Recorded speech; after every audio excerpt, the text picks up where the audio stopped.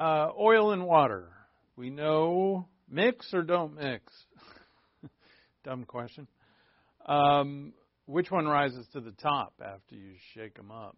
That less people know that. But water's more dense, so the water always goes to the bottom, oil to the top. And you know, that's always going to be, it'll never change. There's no amount of technology or anything that's going to change that. It's a natural law that God has instituted in His world, that they are not miscible. Miscible means that they won't, two liquids won't blend homogeneously together. The other thing, too, is injustice. You know, will injustice ever disappear from this world? And that's like asking the same question. And I mean completely. Will injustice completely disappear from this world? It rises and then it descends in certain places.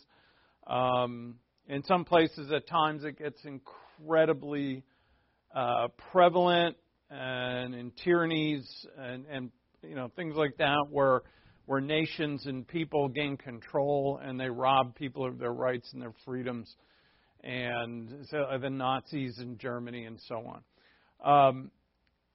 But even in fair nations, like say our own, which I still think we have a great amount of freedom and fairness, not as much as we used to, but injustice still is here, and it will always be. To remove it is like asking the water to rise to the top and stay there between oil and water. So, will injustice disappear? And in fact, it will, but not until Christ returns. Not in this age, it won't. We will not. The church, no matter how involved, how mature, how godly the church may become, which would be wonderful, but it's not going to eradicate injustice. It's not designed to. There's only one that has ever been designed to do that. The Old Testament prophesies it, and the New Testament confirms it. That when Christ returns, everything's going to be turned upside down. And we could say the water will rise to the top. The justice will rise to the top. The injustice will go away. He'll remove it.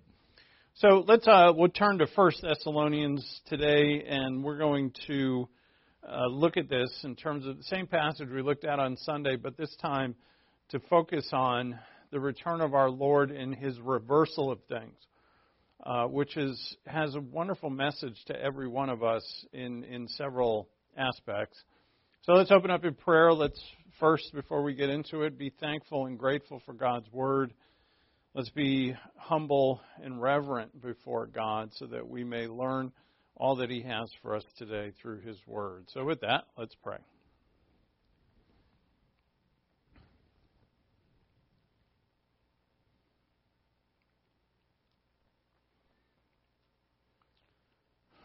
Our Father in heaven, thank you for our time together. Thank you for your word. Thank you that we can discern your word through the Holy Spirit you have given us. We thank you that you love us.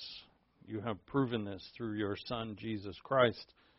And as we as believers continue in your word, we discover your love more and more. The fact that we'll look at today, Father, is that you are sending your Son back to take what is rightfully His. He has already earned it through the cross. He is the King. He is the victor. This is obvious and unchangeable by the fact that He sits at your right hand now and for eternity and holds that position of King of Kings and Lord of Lords. He will not exercise that authority until He returns. So we long for that day, Father, but until that time, we live according to the way of that kingdom, your kingdom, heaven. And the promise is that when He comes, He will make things all over the world the way that we can see and love now and live now in the midst of a world that doesn't love it. And therefore, Father, we will face persecution in opposition, because the world does not understand nor love the truth, and we are of the truth, your children. So, Father, we pray that your word would encourage us to live in a manner worthy that pleases you, and to realize how important it is, to realize how exciting and wonderful, and to realize that it's what we've been made for through Christ Jesus our Lord. And it's in His name we pray. Amen. So at Christ's return, He's going to reverse injustice to justice, ungodliness to godliness, unrighteousness to righteousness. As in 1 Thessalonians chapter 2 and 3, and two places there, the Thessalonians have suffered, and they are suffering, as Paul writes to them. They are suffering their own tribulation from their neighbors, and it is said by Paul that this is proof of the genuineness of their faith. The fact that they're being persecuted by the world and other religions are not is genuineness of their faith. And their steadfastness under it marks them out as worthy. He says that it is proof of the righteous judgment of God, and because of that, you walk worthy of the kingdom.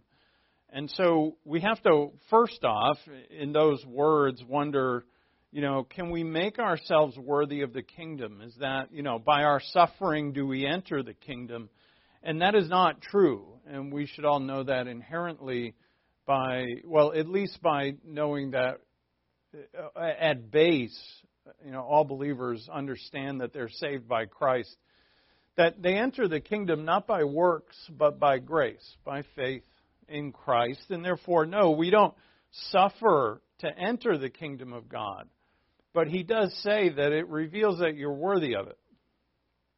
And that should be obvious to us as well, because the Lord's kingdom doesn't mix like oil and water with this world. It doesn't. The church has tried to do that, unfortunately. Throughout its history, it has tried to make the truth in the Scripture more worldly in the hope that the world would accept it. And that is never going to work. Not to mention, you rob the Word of all its power when you change it. If you change it to make it more rational to the human mind, more reasonable to the human mind, really more palatable to a fleshly, fallen human mind, mixing it with philosophies right from the beginning. In the 3rd century, prominent Christian bishops were merging the truth of the Bible with the philosophy of Plato and Socrates and Aristotle.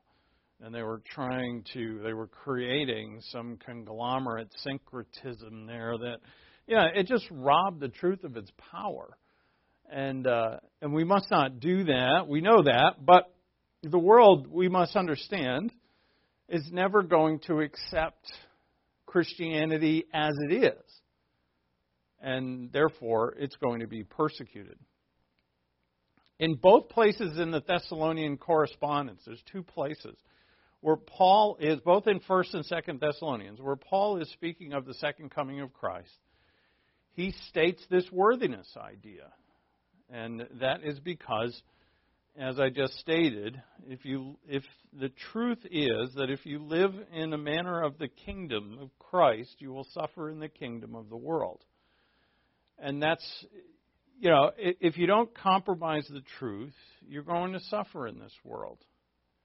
You're going to suffer in your own flesh because you're going to fight, rather than give in to the flesh, you're going to fight the flesh. The flesh is going to want the things of the world, the way that the world wants it. This is why the fallen man has meshed with the world, because a fallen angel rules this world. And he has made it to, created the world system by which the people in it will, be away from God or walk away from God, and actually be deceived into thinking that what they're doing is actually godly. I find it hilarious that people think that not being, how should I put it, that they consider free speech to be things that you shouldn't say.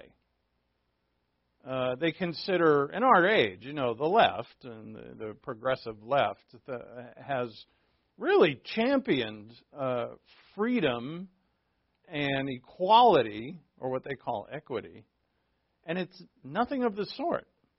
And any thinking person could see that that's not actually fair.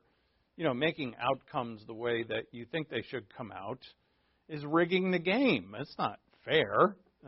Fair is everybody gets the same rules and they run. That's a fair race, But in our world, the truth, especially now in our nation, the truth has really been discredited. And it's the worst that it's been in this nation. It's not the worst that it's ever been in the world.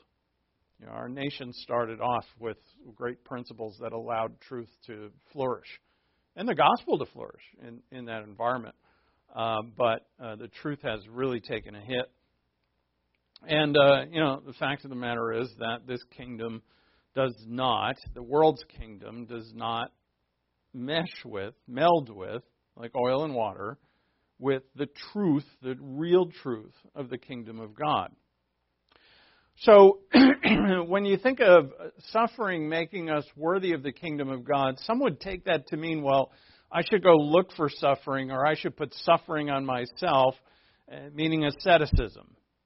And this is where the monks, that monastic lifestyle, people wearing hair shirts or beating themselves, or, purposely putting pain in their lives, or denying themselves of necessary needs, and saying, well, look, I'm suffering, so I'm worthy of the kingdom of God.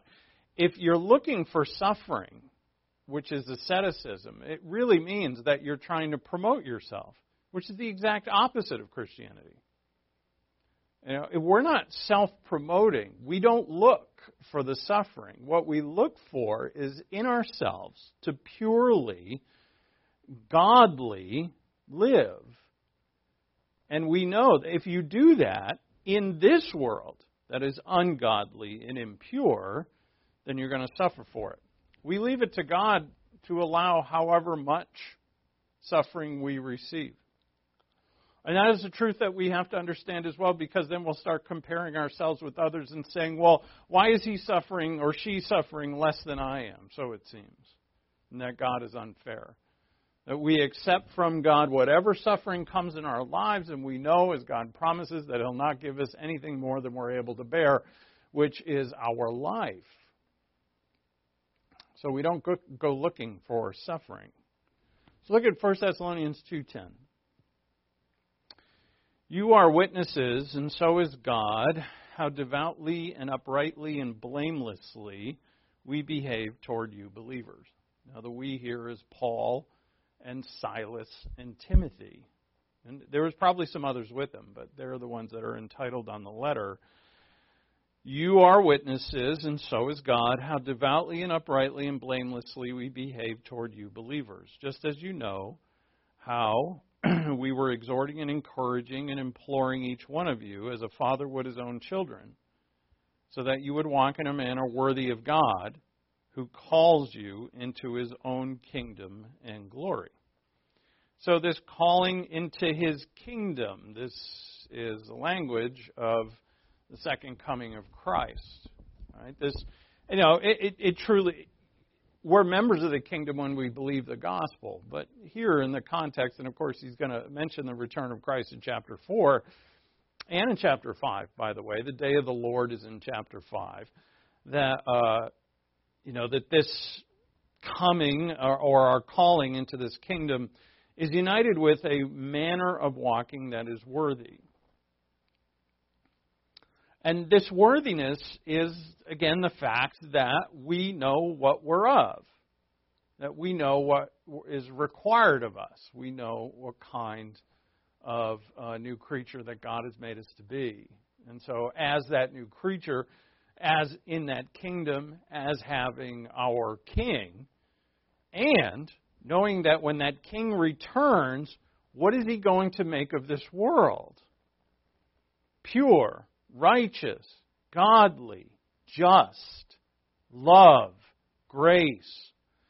And we, before that time, are called to live in the manner of the kingdom in a world that is another kingdom, which is going to cause us to suffer.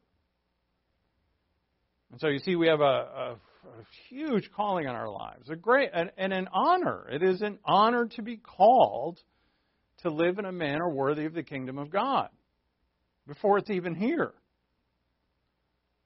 And as such, as Christ would say, you're the light of the world. And it's something else, really. But here, and we know this, but what we're focusing on here today is the fact that the Lord's coming. And when He comes, what we see here in this world is all going to be reversed. And so we're tempted into the upside down world. Our flesh is upside down. We're upside down. Right? There's nothing good about the flesh. We're born separate from God, and yet we're God's creatures. That's upside down. We're born in sin, yet God made us in His image. That's upside down. God made us in His image, and we die. And we die. That is upside down. Christ is coming back to make that right side up. Go to 2 Thessalonians 1:5, which we know. But again, in the same manner as what we just read in the first letter, this is a plain indication of God's righteous judgment, your suffering and endurance, so that you will be considered, or say this is, really mean, as we've translated this, here is a plain indication of God's righteous judgment, so that you will be considered worthy of the kingdom of God, for which indeed you are suffering. Again, not to enter the kingdom of God, but because you live in a world that is not the kingdom of God. So we do not inherit the kingdom of God by suffering. Rather, we suffer for the sake of the kingdom of God and for the sake of Christ. Pick up your cross and follow me, he said, and deny yourself daily. Lose your life. Why? For my sake. That's the old life, the life of this world. Lose it. Don't hold on to it. Let go of it. Be free. So the kingdom and its king are not the cause of our suffering. Like Christ wants me to suffer. That's not actually true. He is for us, not against us. We suffer because the King has made us to be members of the kingdom and have the life of the kingdom in a world where the kingdom doesn't exist. We're behind, however you want to view it. We're behind enemy lines. We're in a bad kingdom. We're those beautiful gardens growing in a gray, lifeless, dead, ungodly world. And it is the hatred of the king that is the cause of our suffering. And Jesus said this. Night before He died, they hate me, they're going to hate you. So in the next line then, He says, for after all, it is only just for God to repay with affliction those who afflict you. Aha! So this affliction that comes because the right kingdom is living in the midst, or I should say, the right kingdom members are living in the midst of the wrong kingdom, this is going to be reversed. Notice those who afflict are going to be afflicted. That's a perfect reverse. And to give relief to you who are afflicted, that's a perfect reverse. In other words, I'll never be afflicted again. And then he says to us as well, because Paul and his had suffered. He said that in the first letter. And then he says, when? Now, when?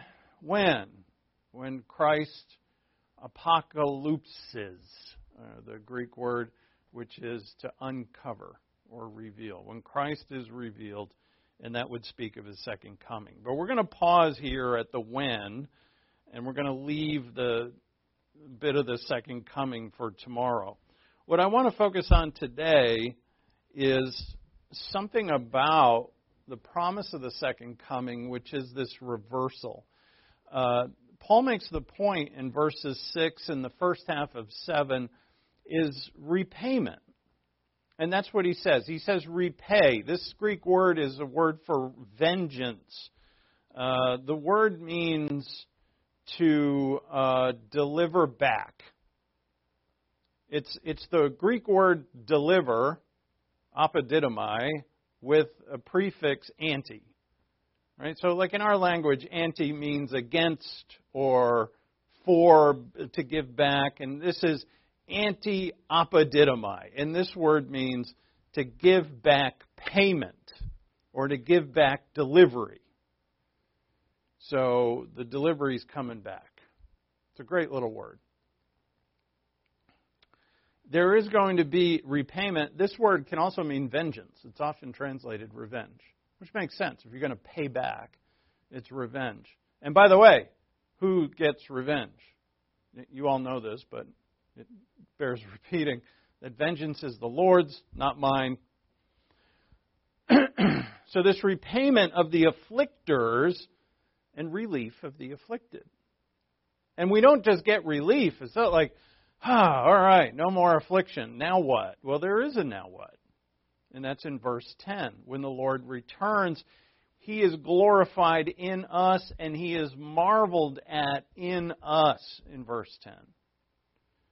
And so not only are we given relief, but we're given this incredible experience of the glory and power in the face of God, Jesus Christ, in His kingdom forever.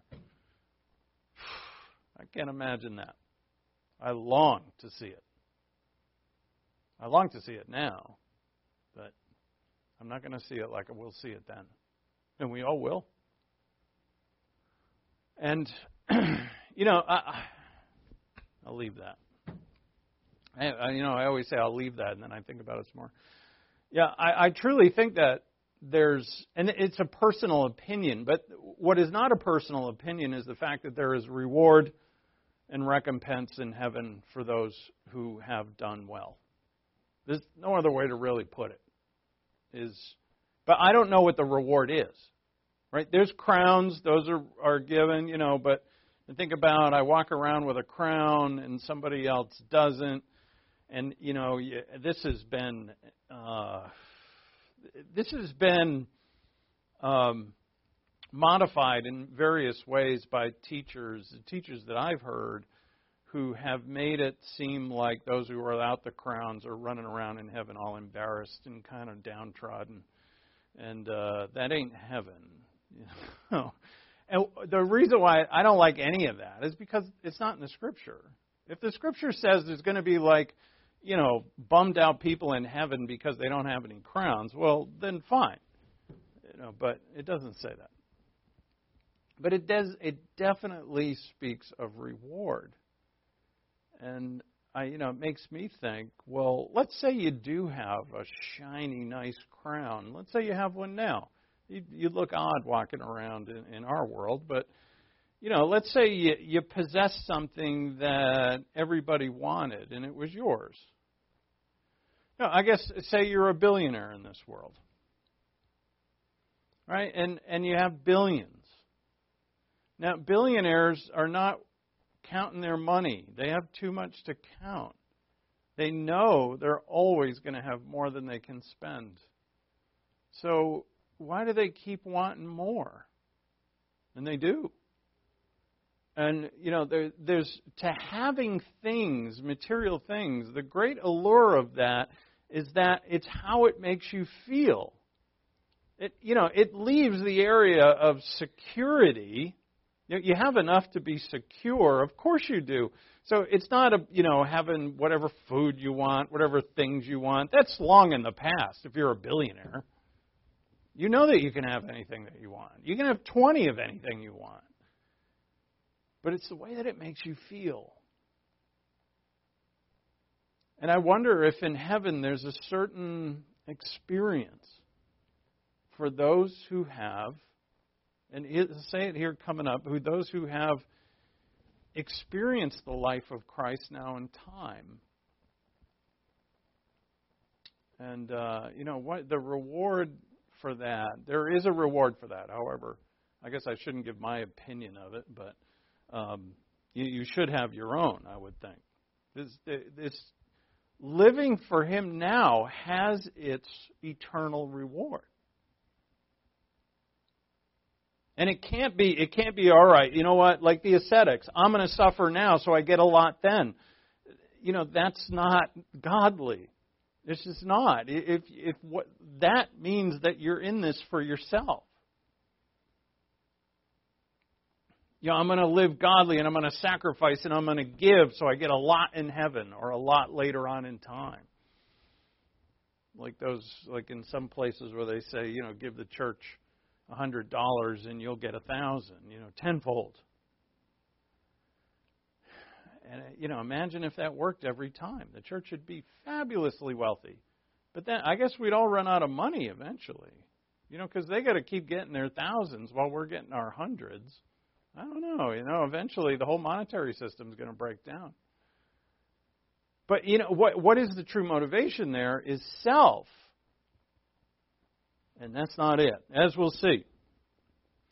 So there is a reversal of fortune coming at the second coming. Jesus takes what is upside down and makes it right side up. A reversal of fortune at the second coming. When I picked out this picture, which is a glass orb that when light shines through it, it will come through backwards. It made me wonder. I wonder if God made mirrors. It's not the mirrors that reverse the light, but it's the property of light bouncing off a mirror that completely reverses the image. This is because light is a wave, and it because of that function, when it hits a mirror and bounces back at your eye, it's reversed.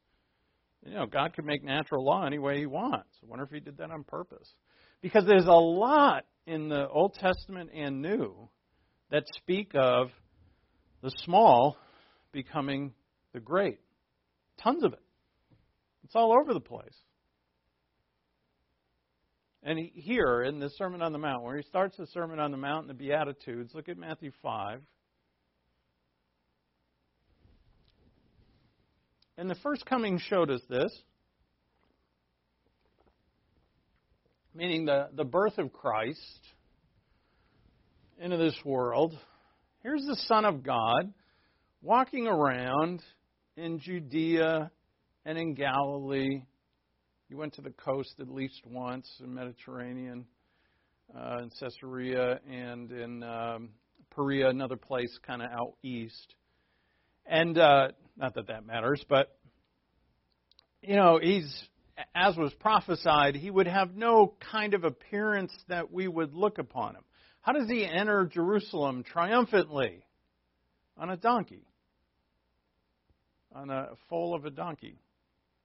In His first coming, He showed us that the least would be the greatest, but He didn't enforce it. In other words, He could have come and enforced things as God, but He didn't. He will come and enforce things at the second coming. As God, He will. That's what we see here. While when the Lord Jesus is born into this world, Tiberius, who is Caesar, is sitting on the throne of the world in Rome. And Tiberius is worshipped as a king, as a god, sorry. He's worshipped as a god. The Romans require all those under their jurisdiction to worship Tiberius as a god. And yet here is the Almighty God as an infant in a manger in a faraway place in Bethlehem, but within the limits of the Roman Empire. The true king is going to have the eternal kingdom, or going to give the eternal kingdom to whom? The poor, the meek, and those who are persecuted. He says it. Look at Matthew 5:3. Blessed are the poor in spirit, for theirs is the kingdom of heaven. To whom is God going to give the kingdom? To the poor. Verse 5, blessed are the gentle. That word also means meek. Blessed are the meek, or blessed are the gentle, for they shall inherit the earth. That would be the new earth. Verse 10, blessed are those who have been persecuted for the sake of righteousness, for theirs is the kingdom of heaven. All right, so poor, meek, persecuted. Theirs is the earth. Theirs is the kingdom of heaven. So, we should be poor and persecuted. Meek means meek. But, we can make ourselves poor financially. Right? Give everything away and go live on the streets. I guess we could persecute ourselves. We could make ourselves in pain and hurt and afflict ourselves. But, in that, if you did that and say, all right, I'm going to make myself poor so I inherit the kingdom of God, then you're really not after what Christ. That has nothing to do with Christ. It has everything to do with you. So we must not assume that it's best to be poor. In fact, the amount of money that you have is inconsequential to this.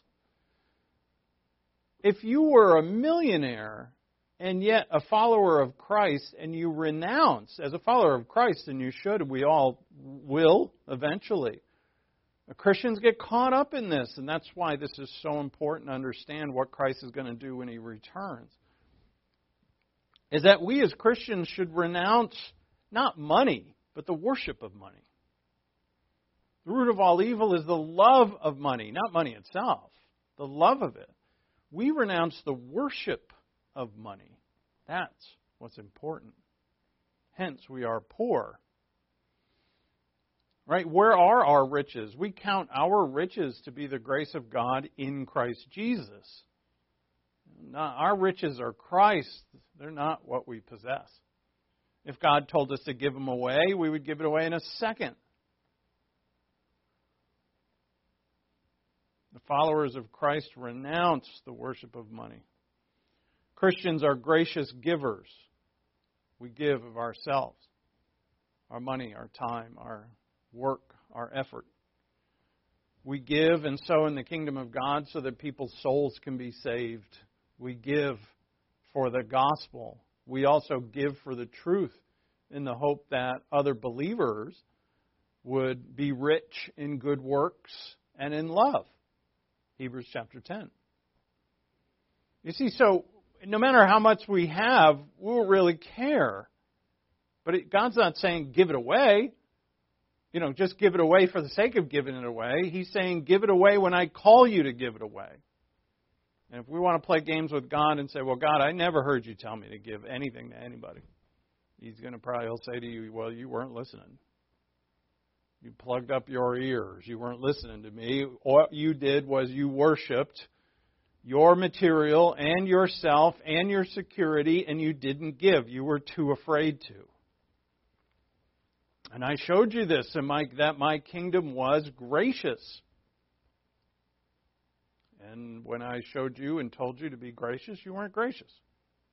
All of us are called to be gracious and to give. And when our eyes are open, we're going to see those. Actually, we'll be looking for the opportunities to give. Not just waiting for open doors, looking for open doors. That is Christianity. That is the kingdom of God. So, they give. So these who give, who are poor, who are meek, and because they live for the kingdom of God are persecuted, these are the ones who inherit the kingdom of God. But the rulers of this world, those who have those positions, meaning, and again, I should say, it's not just those who rule. If we have a position of authority, that none of us should have that. It doesn't mean that. If there was a person who had authority, say in Washington, who was a servant of God, he would be a great leader, but he would also be the greatest servant. And how well do those people do in Washington? Especially now, in our age. They don't do well at all. They themselves are persecuted because they're in the way of all the other people who are trying to get ahead because they worship themselves and they worship their wealth and they worship their power and they worship their influence. It's quite obvious. So when Christ returns, what is going to happen to that system? The water is going to rise above the oil. And no one, look, and Christ is unapologetically going to do this. He's not going to be like, all right, everybody get ready. This is going to hurt a bit. No. Nope. He's coming with great power. So roles are reversed. There are multiple examples of this throughout the Scripture. God is going to reverse the sinful ideas of the world. Isaac is born to whom? Nonagenarians. Now, if you don't know what a nonagenarian is, I used to not. It's an octogenarian plus 10. Most people understand octogenarian. Nona is the prefix for 90. To two 90-year-olds, 90 and 99, Isaac, the child of promise. Why is that? Why does God wait? The firstborn not taken. Isaac isn't the firstborn. Jacob's not the firstborn. And out of Joseph's two sons, Jacob picks Ephraim over Manasseh, who's the youngest. In a great passage in Psalm 68, the mountains of Bashan, which are the biggest mountains in Palestine, are jealous of Zion. When God picked a mountain, quote unquote mountain, to build His temple, to build His city, it was Moriah. Little. It's little. The water supply to Moriah, there's little tiny streams. There's not a lot of water either. It's another point that God makes through the prophet Isaiah, that it's not the Euphrates where God built his kingdom or His city on this huge flowing water supply, but on this small stream, basically. The Son of God is born in a manger. When Jesus is tempted in the wilderness, He's tempted by the devil, a creature. God allows Himself to be tempted by a creature. Jesus puts on a servant's apron and He washes the feet of His disciples. And it's there that He says, the least of you will be the greatest. He's turning it. And there, in that situation, He talks of the benefactors, those who are the leaders of the world, and that's how they run things. There's the leaders and there's a hierarchy, and He said, no, not with you. With you, the least of you, the youngest, will be the greatest. Then God said, I didn't choose the wise, the strong, or the noble of the world. And it doesn't mean that God chose only stupid people. So welcome to the kingdom of God, dummy. No, it's not that. It's just that did God go to Harvard? Well, let's say, in the first century, did Christ go to the leading schools of Judea? Did He go to the Pharisees? Did He go to the Sanhedrin and look for disciples? Or did He go to this tiny little fishing village? He didn't pick the great of this world. Because there's a reason why the great of this world are great. Mostly, they do have to sell out. You can't stand up for the truth and be great in a world that doesn't love the truth, that's run by a fallen angel who hates the truth. You're not going to be great. There's a few exceptions, but they're very few. Very few. Mostly people got to sell out. And they do. There's that phrase, everybody has a price. But to a believer, there is no price. At least there shouldn't be. Now, we're told this result of Christ's return for a much bigger reason than that everything's going to be okay. You know, why are we told now so often? And we'll see tomorrow how frequent this is mentioned in the New Testament and in the Old. But why are we told of the result of Christ's return? It's a way bigger reason than to know that everything's going to be okay in the end. You and I, are constantly tempted by pride and by fleshly lusts to go back to the old way, to go back to the world. We are constantly tempted to give in to the old world. And, here's the old world. And even in a conversation with someone, or a situation at home with your husband or wife, or with your, with anybody, a neighbor, any situation, just in your own thoughts. There is the desire to be first. I'm going to be first, I'm going to be best, I'm going to win. In a friendly athletic competition, nothing wrong with that. But if this is what you want, I want to be first. Here is this constant temptation to us to be first, to have the most, to have the biggest, to be the smartest, to be the winner, to be the master. But this is the world. This world. That's not our world. Our world is Christ is the biggest. Christ is the best. Christ is my life. Everything good that I have, He's given to me. Christ is my King. I serve Him. And He makes me great. Will I be great? Oh, yeah. Through Him, because of Him. According to the standards of the world? No. People have fallen for that. That Christ is going to make me great, and then the whole world's going to recognize it. Say, bravo, you are really a great Christian. You have fallen. You have fallen for the same lie. Christ Himself wasn't great in this world. Christ is going to be great in this world by the act of His own power, not by general acceptance of the population. I mean, His second coming is bloody. He kills and kills all those who have risen up against Him.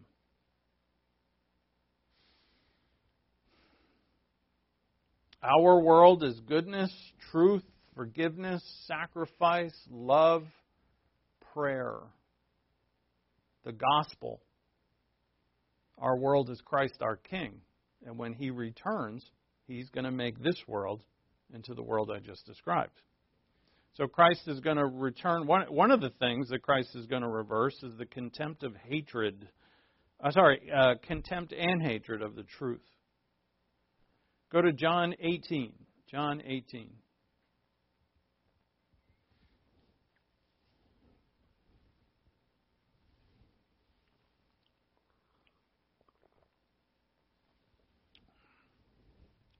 Look at verse 33. This is Jesus' conversation with Pilate. I love this passage. Therefore Pilate entered again into the praetorium and summoned Jesus and said to him, "Are you the king of the Jews?" Jesus answered, "Are you saying this on your own initiative, or did others tell you about me?" So the first thing, what Jesus is asking him here is, do you really want to know this? Are you the king of the Jews? Do you really want to know that? The answer to that. Pilate answered, and he makes his motivation clear here, "I'm not a Jew, am I? Your own nation and the chief priests delivered you to me. What have you done?" So, do you really want to know? Pilate's answer is, no, I don't. And what I really want to do is just get on with the business of my kingdom. Pilate is not the ruler, but he's a high-ranking member of the old world, of the fallen world. And what Pilate wants to do is get on with this trial and have it over with. So he says, I'm not a Jew. I don't care if you're king or not, or whatever you say that you are. I want to know what you've done so that we can move this along. So Pilate, no, he doesn't really want to know. And so Christ then says, magnificently, verse 36, Jesus answered, "My kingdom is not of this world. If my kingdom were of this world, then my servants would be fighting, so that I would not be handed over to the Jews." He's not saying here that people should be fighting for him. He's just saying, look, if this were my kingdom, Pilate, you would know it. You would see my servants fighting for me. My kingdom, but as it is, he says, my kingdom is not of this realm. Therefore Pilate said to him, "So you are a king." And that's probably sarcastic. I would think it's very sarcastic. And Jesus answered, "You say correctly that I'm a king. For this I have been born, and for this I have come into the world, to testify to the truth. Everyone who is of the truth hears my voice." And Pilate said to him, "What is truth?" Now this question, what is truth, is a very stoic kind of thing. In other words, it's a very philosophical thing to say. And it's a way of saying there is no way that anybody could know the truth. You can't know it. It's not absolute. That's exactly what our world and the world has always believed, that there is no absolute truth. Pilate is a ruler. He is. He's an authority, but in the wrong kingdom. And so he doesn't believe in absolute truth. But for the kingdom of God, truth is a foundation of the kingdom of heaven, while it's a punchline in this kingdom. And therefore, we, just like he says here, everyone who is of the truth hears my voice. And we have the truth in the Scripture. So what the Scripture says to us, we say is absolute truth. What is love? It's there. It's the only true love. What is forgiveness? What is justice? These things are all defined in the Scripture, the things that are us. What is this world compared to the next? What is the second coming of Christ? The truth is a foundation of the kingdom of heaven. Our world, the truth, it's gotten to the point where people are saying, I can determine my own gender. This is the ultimate assault on the truth yet. And the ultimate assault on the authority of God, that you could actually choose your own gender. And that you could actually be more than one gender. And it's basically a big, I don't say middle finger, but I said it. It's a big, revolt against God, who at the least made them male and female. And, the world says, God, you don't even have authority over our genders. And it's amazing. It's the ultimate, and they call this freedom, when it is an absolute slavery to your own self-love, the ultimate idol. And, however, we can rage about it. We don't watch a lot of secular. Most of our TV watching is without commercials, as I think a lot of people now with like Netflix and stuff like that, or Prime. We don't really do commercials, but there's some shows that we like that show commercials. Or if I throw on golf on a Sunday, or football, this is the worst. I still really like the NFL, and if I put on a game on Sunday, I have to be very leery because I have a 5-year-old watching the TV. She's like any kid; she's just glued to any video. But in a commercial, these are just regular commercials that everybody's watching, and some of them are, they're close to X-rated. It boggles my mind. Blatant homosexuality. We've seen a few of those. Blatant. What? Again, I don't see a lot of it, so that when I do and I see what has happened to the trend. And this is just anti-God, openly. Has it always been this way? Yeah. But here in America, openly, has it always been this open? No. There was a time that on TV or even on the radio, there were certain words that you couldn't say, that it was against the rules to say them. That wasn't that long ago. It's amazing. Now, is that my message? No, it's not. My message is that when the Lord returns, you can shake your fist at all of that, call your TV station, heck, if you want to, go for it. But if you lose your peace over it, If you think that you have to change this world, you ain't going to do it. And God, it was never God's plan for the church to change the world. It was God's plan for the church to save souls. And when the church got into world planning, they forgot that. When the church got into world planning, they forgot the coming of Christ and the literal millennial reign of Christ. This is true. Amillennialism, which is the fact that there really is no literal millennial, 1,000 literal years of Christ reigning on David's throne on earth, that was gone, or at least popularly discredited in the 5th century. And it was about that time that the church started to become its own kingdom. So the church said, look, if we can become a kingdom, why do we really need Christ to come back and be a kingdom? We can rule. And in that, we lose it. So, in a roundabout way, we, as believers, are not making a kingdom here on earth. We are of the kingdom that is coming. And therefore, when the kingdom comes and God's will is done, like we should be praying every day, then we need to live. We have to. We have to live in the manner of that kingdom, which is what we started with today. Live in a manner worthy of the coming kingdom. All right, one last one. Go to Luke 16. And we see this reversal in this account. Some think it's a parable. It doesn't look like a parable. It looks like, though it's, it is very unique. Luke 16:19.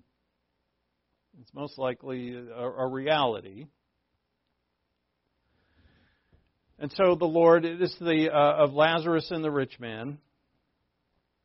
Now there was a rich man, verse 19, now there was a rich man, and he habitually dressed in purple and fine linen, joyously living in splendor every day. And a poor man named Lazarus was laid at his gate, covered with sores, and longing to be fed with the crumbs which were falling off the rich man's table. Besides, even the dogs were coming and licking his sores. Now, whether a person or even a believer, some don't think this is a real account, that it's a parable. Either way, this situation is common. It was common then as it is now. And it's just what Jesus was getting at. There are those who are in this world that idolizes materialism and personal growth in terms of making ourselves the biggest, the best, and the greatest. And there are others who lose out because of that. And that's Lazarus. So in verse 22, the poor man died and was carried away by the angels to Abraham's bosom. And the rich man also died and was buried. In Hades, he lifted up his eyes, being in torment, and saw Abraham far away and Lazarus in his bosom. And he cried out and said, Father Abraham, have mercy on me and send Lazarus, so that he may dip the tip of his finger in water and cool off my tongue, for I'm in agony in this flame. But Abraham said, Child, remember that during your life you received your good things, and likewise Lazarus bad things. But now he is being comforted here, and you are in agony. Do you see it? Absolute reversal. Just like the second coming of Christ. The ones who rejected God, hated the gospel, and lived for themselves.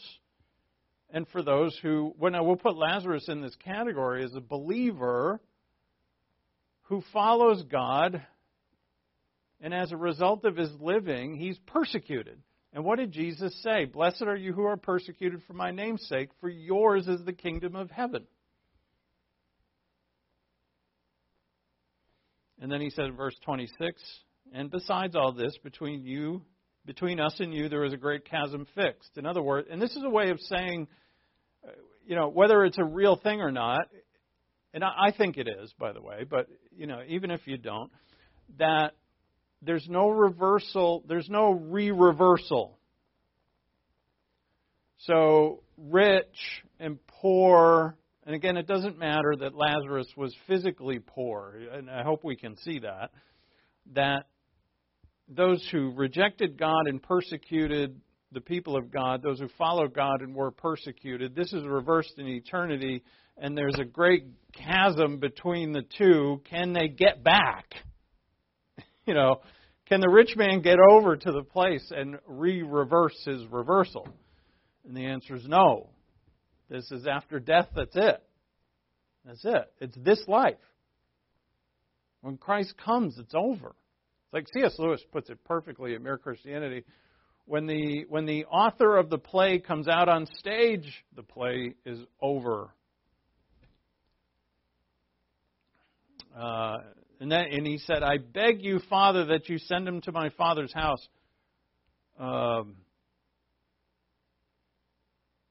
Wait.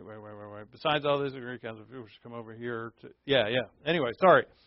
Verse 27, and he said, then I beg you, Father, that you send him to my father's house, for I have 5 brothers, in order that he may warn them, so that they will not also come to this place of torment. But Abraham said, they have the Moses and the prophets, let them hear them. But he said, no, Father Abraham, but if someone goes to them from the dead, they will repent. And he said to them, if they don't listen to Moses and the prophets, they will not be persuaded even by someone who rises from the dead. And that is an astounding statement.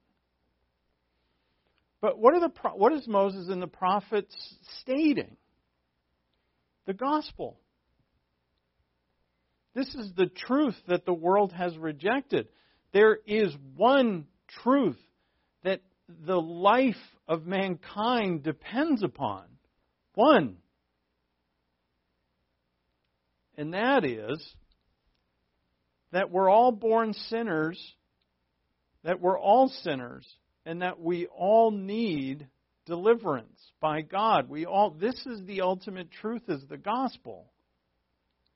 And the gospel is that I am in dire need of salvation, and I can't save myself. That's the gospel. The gospel is that God sent the Son of God, and by grace and by love gave His Son for the salvation of the world. That's the gospel. And that is the truth. So we have to stand on the truth and let whatever persecution come and rejoice. For yours is the kingdom of heaven. The roles are going to be reversed. If we fear the world, the threats of the world, the going without, the difficulty of what it will be, if we compromise so that our time in this kingdom will be easier and we'll have more material, we're betraying our Lord, we're betraying our King, and we're betraying our birthright. The Thessalonians didn't do that. And that truly astounded the Apostle Paul. Hence he said, we boast about you, we brag about you to the other churches. Because they did not compromise, they did not concede, they didn't give in, they didn't fear. And so as Paul's conclusion at the end of chapter 1 is that we walk worthy of Christ and glorify His name. If we glorify His name, we are living for His kingdom. When Christ returns, everything's going to be reversed. You and I need to live in the reversal before it comes. You and I need to live, and so as materialism challenge or tempts us, as materialism tempts us, as lust tempts us, as to be the biggest, the best, the greatest, the smartest, tempts us, as pride tempts us, we have to say, look, that's not the kingdom. That kingdom is coming. I need to live in the reversal before the reversal comes here. Let's pray. Thank you, Father, for your word. Thank you for the coming of our Lord and Savior Jesus Christ, which is a guarantee. As we will also see, Father, as you teach constantly, that His return is imminent. Hence, we believe in the rapture. And so, Father, we know that it could happen at any time. So we are careful, watchful, alert to live in the reversal that you will enact soon enough. And we ask this in Christ's name, amen.